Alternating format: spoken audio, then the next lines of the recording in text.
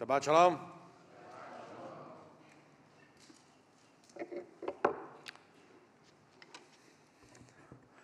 The last time I was at the hair salon, it finally hit me.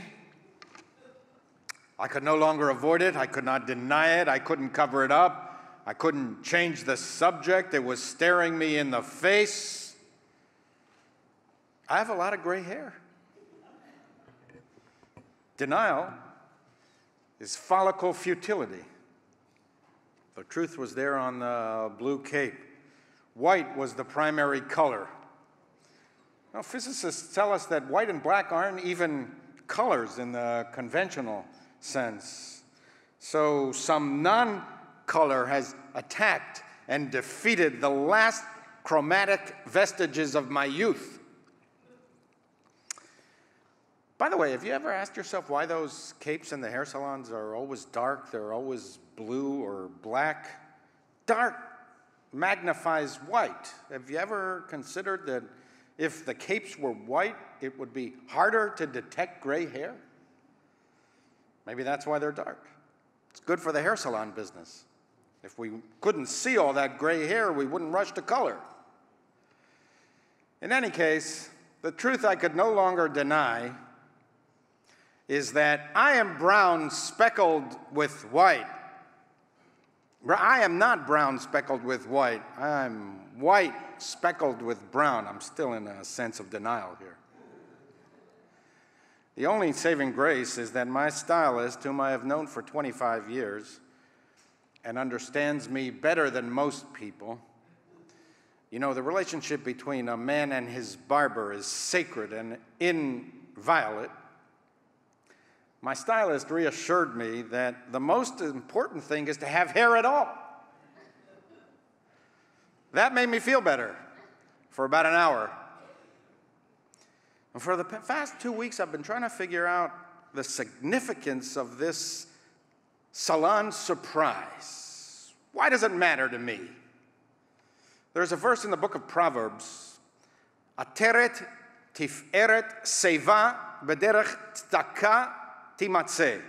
Gray hair is a crown of glory.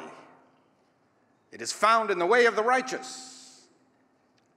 The Bible is emphatic. Gray is good. A silver head is like a crown of glory. So, if gray is good, if white is wondrous, if silver is stupendous, why do so many people reject the crown?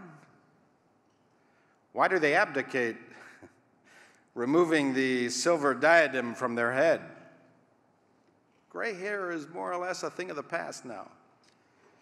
At my parents' senior living community, I notice that the hallways clang with walkers. But you see many 90-year-old bodies crowned with the hair of 20-year-olds. Why? It's fairly obvious, no? Hoary hair is a marker. It is a signpost on our one-way journey through life. Silver suggests certainty. The flow of time is indomitable and irreversible. White can be washed, but not whitewashed. The truth can be colored, but not canceled. We do not own time. Time owns us. We do not control time. Time controls us. What is left for us is the choice of how to use our time.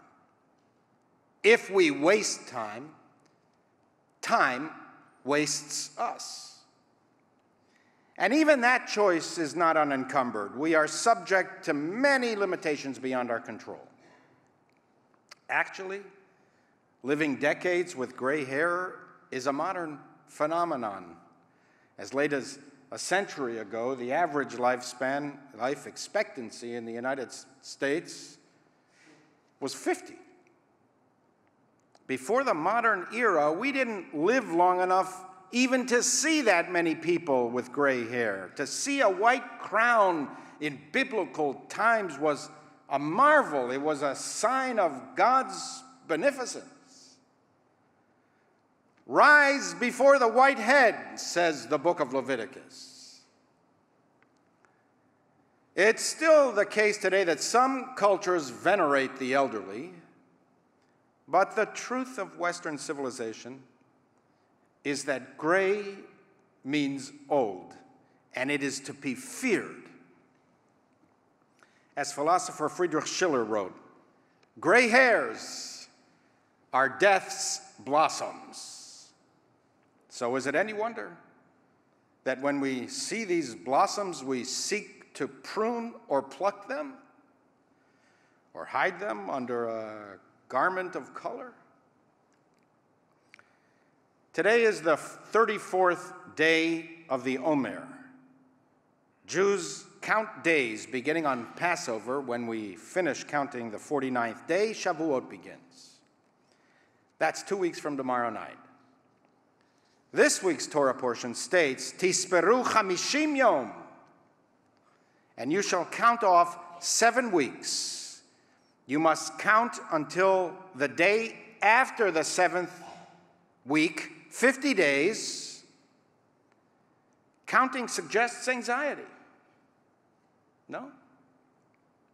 When we count, we know that infinity might exist as a theoretical concept, but in reality, everything human is limited. When we count, we get to the end. Our days are numbered. Why does the Bible want us to count 7 weeks between Passover and Shavuot? Scholars posit that these weeks will determine the outcome of the all-important harvest, which during this time of the year is at risk of being destroyed by heat waves. Israel just came off one of those weeks where it was brutally hot by virtue of the easterly winds. And thus, scholars tell us, there was anxiety during this period between Passover and Shavuot. The Mishnah emphasizes that Passover, when we start counting, the world is judged by the harvest. There is judgment in counting.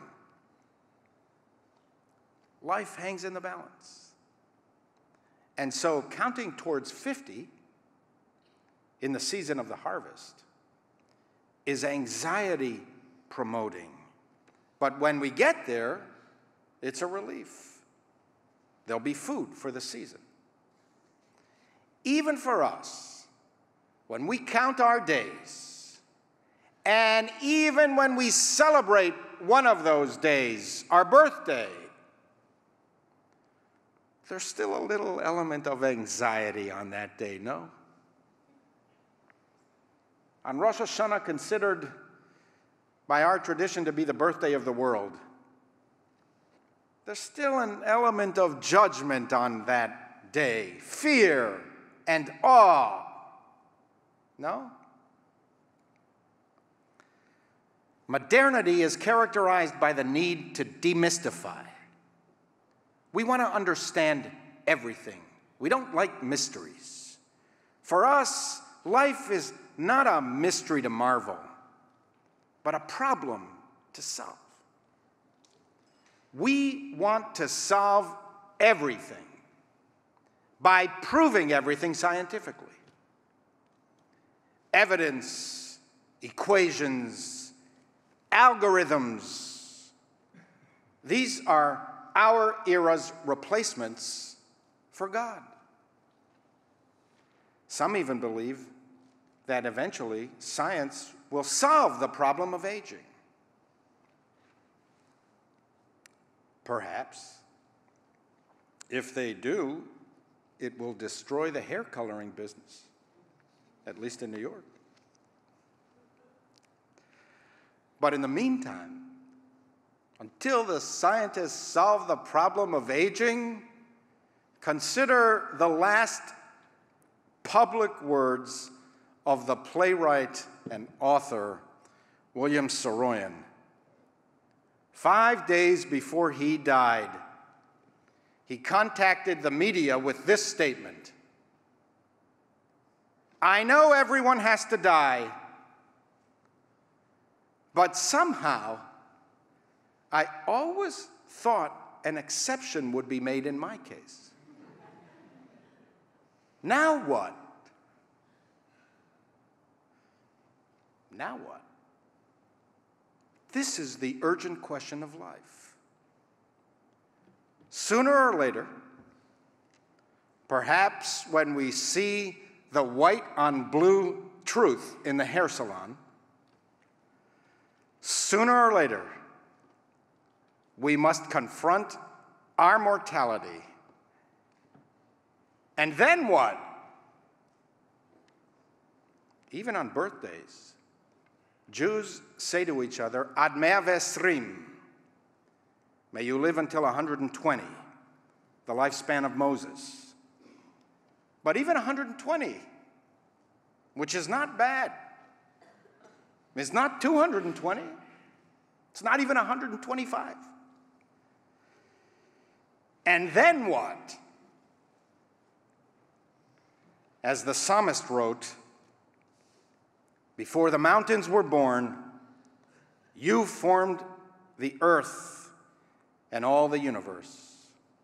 1,000 years are as yesterday in your sight. The days of our years are 80 years and 10, or by reason of strength, 80 years. So teach us to count our days, that we may acquire a heart of wisdom." Now what? Teach us to count our days, that we may acquire a heart of wisdom. Teach us to marvel, to express existential appreciation and gratitude for life itself. Teach us not to reduce life to chemistry, biology, mathematics, and physics alone. These are too limiting.